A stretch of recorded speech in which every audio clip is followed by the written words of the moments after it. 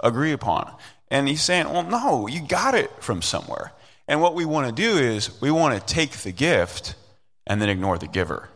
We say, okay, thank you very much, Christianity, for these values, which we like.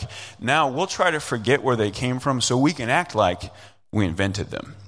Basically, what you're doing is you're saying, well, I like the house, I just don't like the foundation. And so that's what people do today. They say, there's these Christian values over here that make me feel good, so I'm going to accept those. But then I'm going to reject the deeper Christian principles upon which they're based. Well, you can do that, nobody's really going to call you on the carpet, but really what you're doing is you're believing in things that have no grounding for you, and you may even be being inconsistent. G.K. Chesterton talks about this. He says he observed a man going to a political meeting and making a speech passionately protesting against the natives of the Congo being treated as beasts, and then putting his silk hat on his head and his umbrella under his arm and walking hurriedly down the street to a meeting of scientists where he delivers an elaborate lecture to prove that they are beasts. Chesterton says, you can have your values, but if you reject the Christian principles on which they're based, you're being inconsistent. You're kind of making a fool of yourself, because Christianity said something different. Christianity said man is not a beast. Men and women are made in the image of God. And Jacques Maritain points out that idea changed the world. And it changed your world, whether you want to admit it or not, whether you claim Christian faith for yourself or not. It's your inheritance. It created the world that you live in and you benefit from. That's the first point of the sermon. The first area of cultural influence on Western civilization was it comes to morally and socially. Let's move on to section number 2. Secondly, this morning, first morally and socially, secondly, politically and economically. The second big area where you see Christianity shape Western civilization is politically and economically. One of the great questions of the last 500 years is why democracy and free market capitalism were able to be successfully established in 1776 when they hadn't been able to up to that point. There's this question of why it worked, why it took. And what many of the founding fathers said is the same thing that observers of the subsequent generation said, is the same thing that plenty of current academic treatments have said, which is that the only reason it worked is because of Christianity. In 1835, Alexis de Tocqueville, the French historian, published his famous 2-volume work, Democracy in America. So this is only 50 years or so after the American founding. De Tocqueville comes over and studies, he lives here for several years, tries to figure out what's going on. He's absolutely fascinated by the American system. He's absolutely fascinated by democracy and the fact that it actually works. And the other thing he's absolutely fascinated by is how everybody's a religious nut.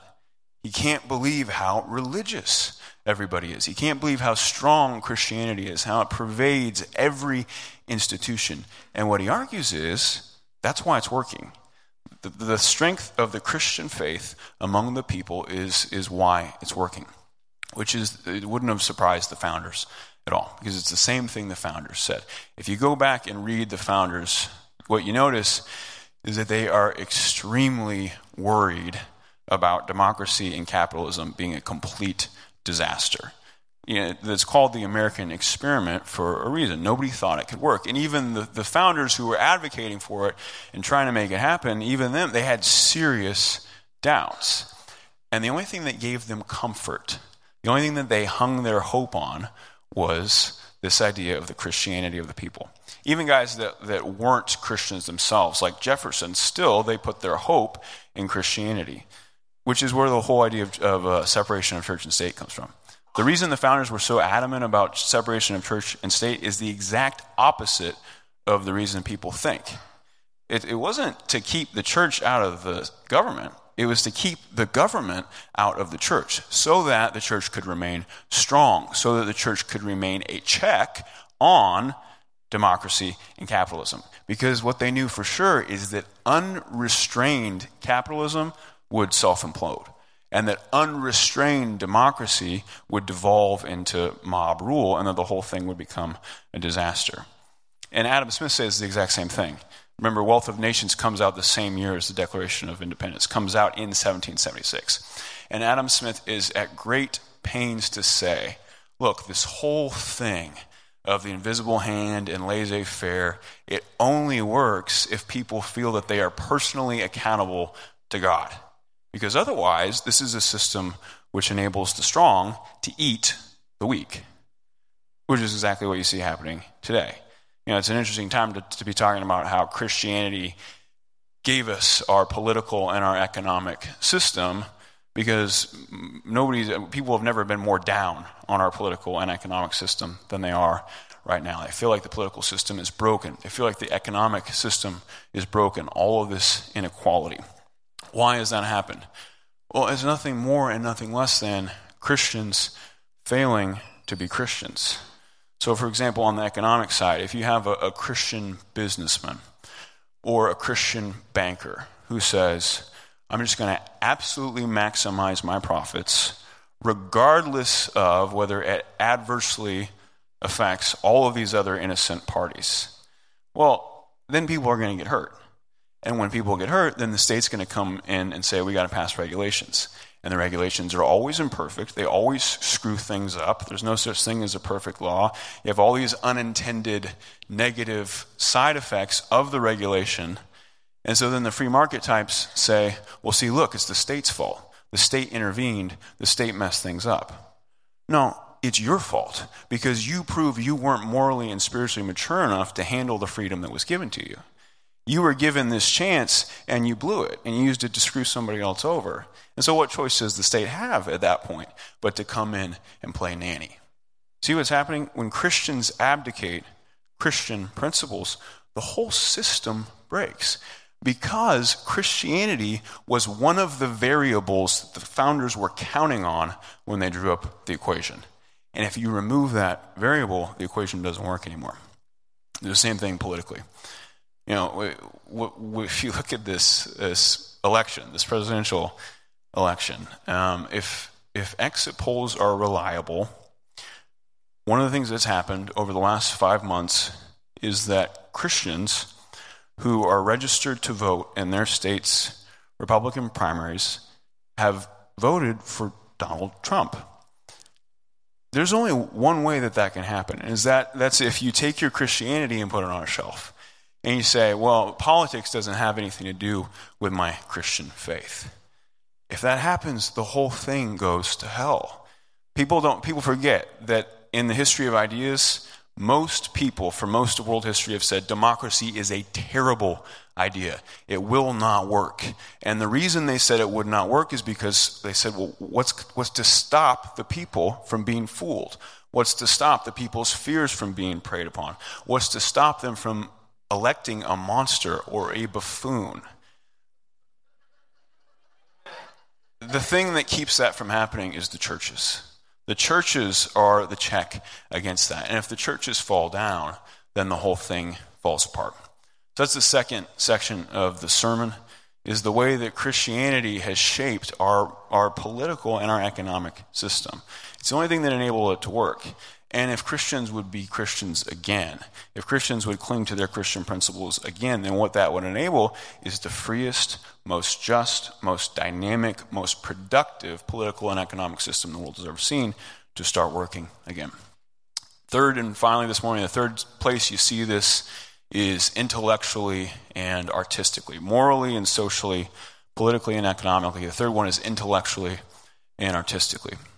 And it's crazy because you sometimes see Christianity as branded as anti-intellectual, anti-ideas, closed-minded, even, like a censorship mechanism.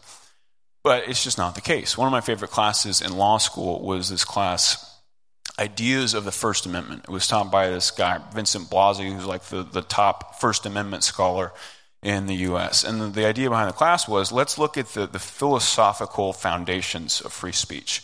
Where do we get the idea of free speech to begin with? If you go back to the century before the American founding in the 1600s, the greatest advocate for free speech is John Milton, the Christian, the great poet who wrote Paradise Lost, and he argues for free speech on Christian principles. Christianity has been the greatest source of inquiry, of discovery, of pushing for ideas that the world has ever seen. 100 of the first 110 universities founded in this country were founded explicitly for the spread of the Christian gospel. If you go back and look at the original mottos of the Ivy League schools, or even just the current mottos of the Ivy League schools, Columbia, I think, still is "In thy light we shall see the light." Brown is "In God we hope." Princeton is "Under God's protection she flourishes." Or Harvard's the best one. For a long time, Harvard's motto from 1650 until I can't remember when, their motto was "For the glory of Christ." So that's pretty straightforward. They obviously had to change that, and so they changed it to the word that's on the seal that actually even predates the "For the glory of Christ," which is "Veritas." Now the motto of Harvard is "Veritas," Latin for truth. So that sounds very, ecumenical and secular. But there was this great article in the Harvard Gazette last year which unpacked the fact that for the Puritans who put that word "Veritas" on the seal, they weren't talking about abstract truth. They were talking about the truth, the Veritas, as in the way, the truth, and the life. The Veritas was specifically a reference to Christ, the divine logos, the divine logic, the divine reason.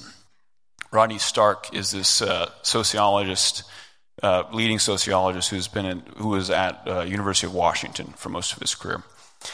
And in 2005, he wrote this book called The Victory of Reason, in which he argues that any success that the West has had, any intellectual progress that the West has made, has been a result of Christianity's love of reason, of truth, because Christ is the truth.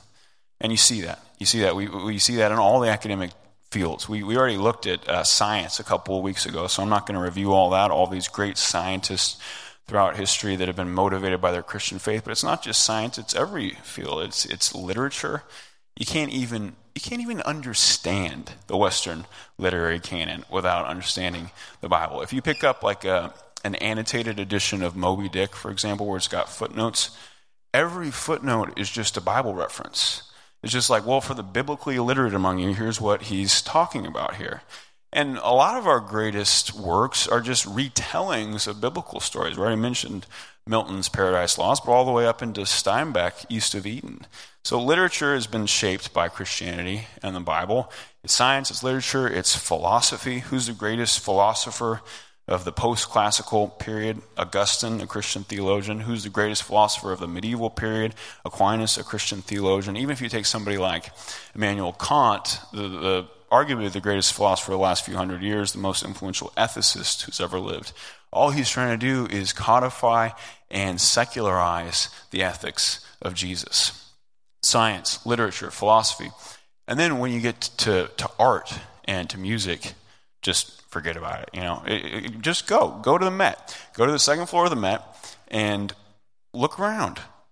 Who's the most painted subject in history by a factor of 10,000 to 1? You go and, well, there's painting Jesus. Oh, look, there's Jesus. Hey, there's Jesus. What is this, a church? It's just, is there nobody else to paint? There's Michelangelo on Jesus. There's Da Vinci on Jesus. There's Rembrandt on Jesus. So much of the work these guys did, these masters did, was focused on Christ. Musically, same thing. Bach was the worship leader at his church. Most of the pieces that Bach and Mozart and these guys wrote were sacred music. If you want to say, who's the most painted subject in history, well, who's the most sung about subject in history? By a ridiculous margin. So let me sum up, not just this section about intellectually and artistically, but let me sum up the first three sections, everything we've been saying so far. And the point is, in all of these areas, whether you claim to be a Christian or not, whether you say thank you to the God of Christianity or not, the world you live in has had all this light shed in it, all of this salt sprinkled on it by Christianity. It is responsible for your morals, for your art, for your music, for your ideas. It has given you everything good that you have. It's the first three sections of the sermon. But now with the time we have left, as I said, there's going to be a fourth section this morning. And the fourth section is where we need to ask why and how. How did this happen? How did this movement have this much influence? Because it doesn't make sense on paper. So let me quote to you from Rodney Stark, that sociologist I mentioned just a minute ago. And he asked this question. He's speaking about Jesus, and he says, he was a teacher and miracle worker who spent nearly all of his brief ministry in the tiny and obscure province of Galilee, often preaching to outdoor gatherings. A few listeners took up his invitation to follow him, and a dozen or so became his devoted disciples. But when he was executed by the Romans, his followers probably numbered no more than several hundred. How was it possible for this obscure Jewish sect to become the largest religion in the world? And now, in the light of those first three sections, what we're asking is, how is it possible for this obscure Jewish sect to become the shaping force of Western civilization? What happened? What everybody agrees about is that Christianity exploded in the first century.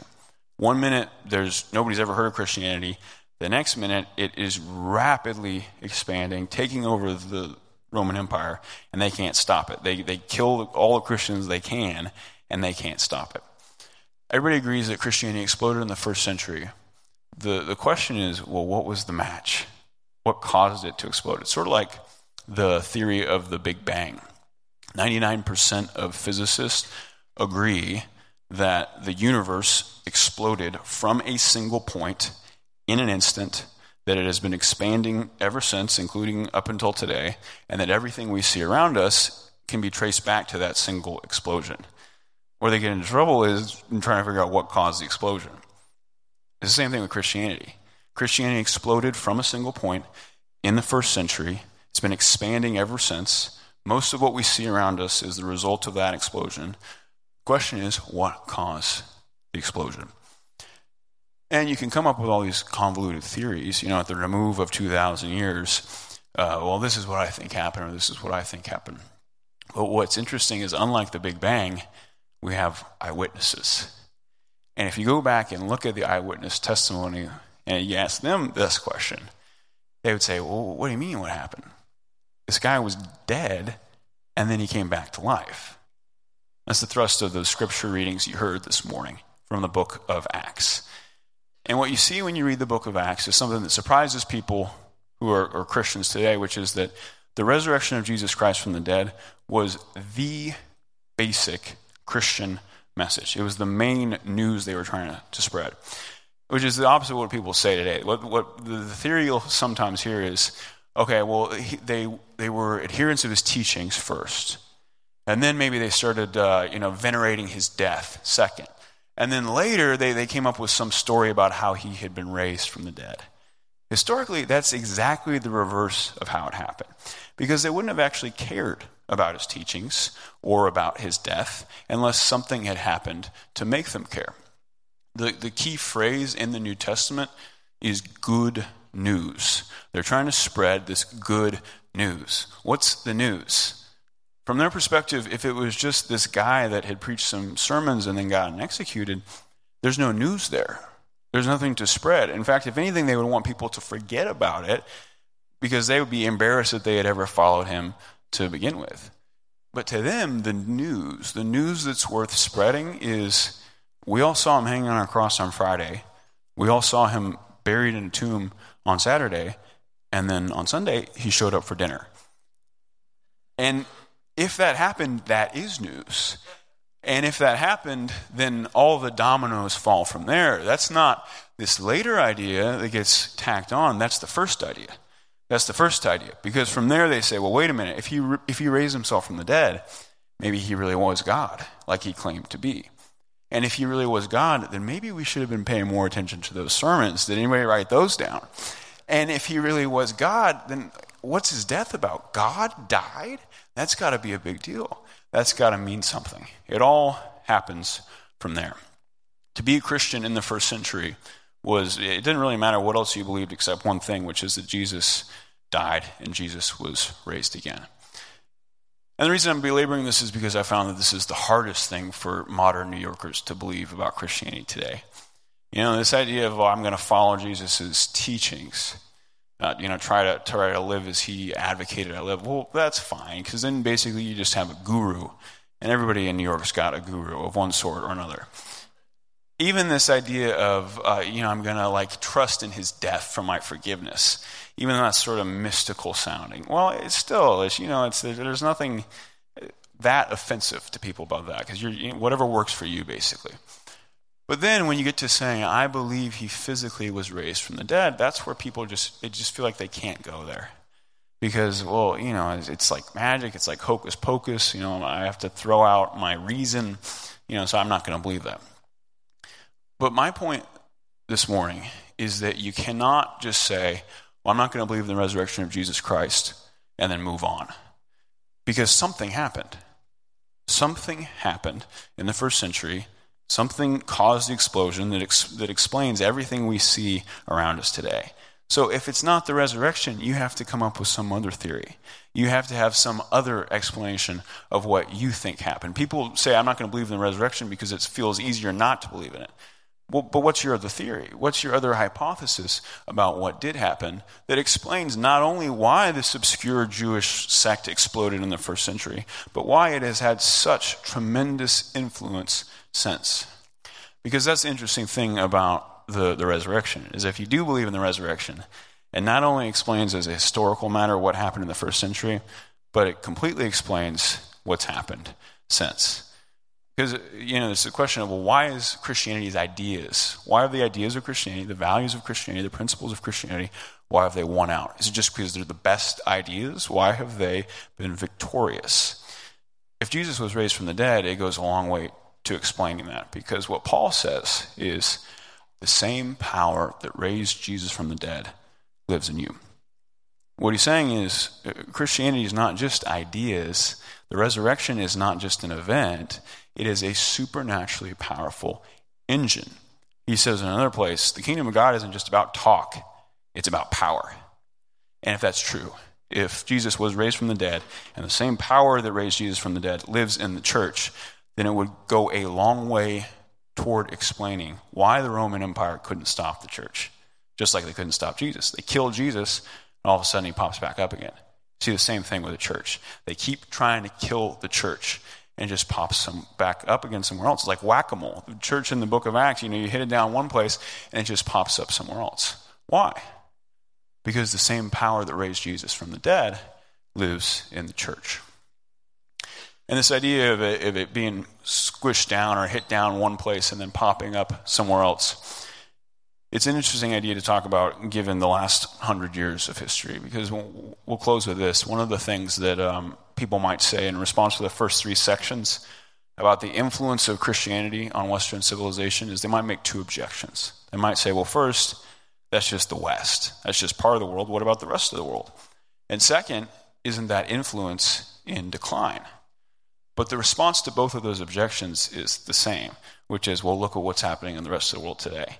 There's no coincidence that as Christianity starts to decline in Europe, all of a sudden it starts to explode in Africa and in Asia at a rate that has not been seen since the book of Acts. What's happening?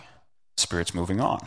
The Spirit is doing it again, doing it all over again in a new place. And Christianity is going to shape those civilizations in the exact same way that it's shaped the West. People ask, well, why hasn't Jesus come back yet? He said he was going to return. Why hasn't he returned already? But if you look at the way things are playing out, it's very clear that it's just much too soon. It's still happening. This movement he started of spreading salt and light, it's really just beginning. His church, his movement of shaping one continent at a time. Let's pray.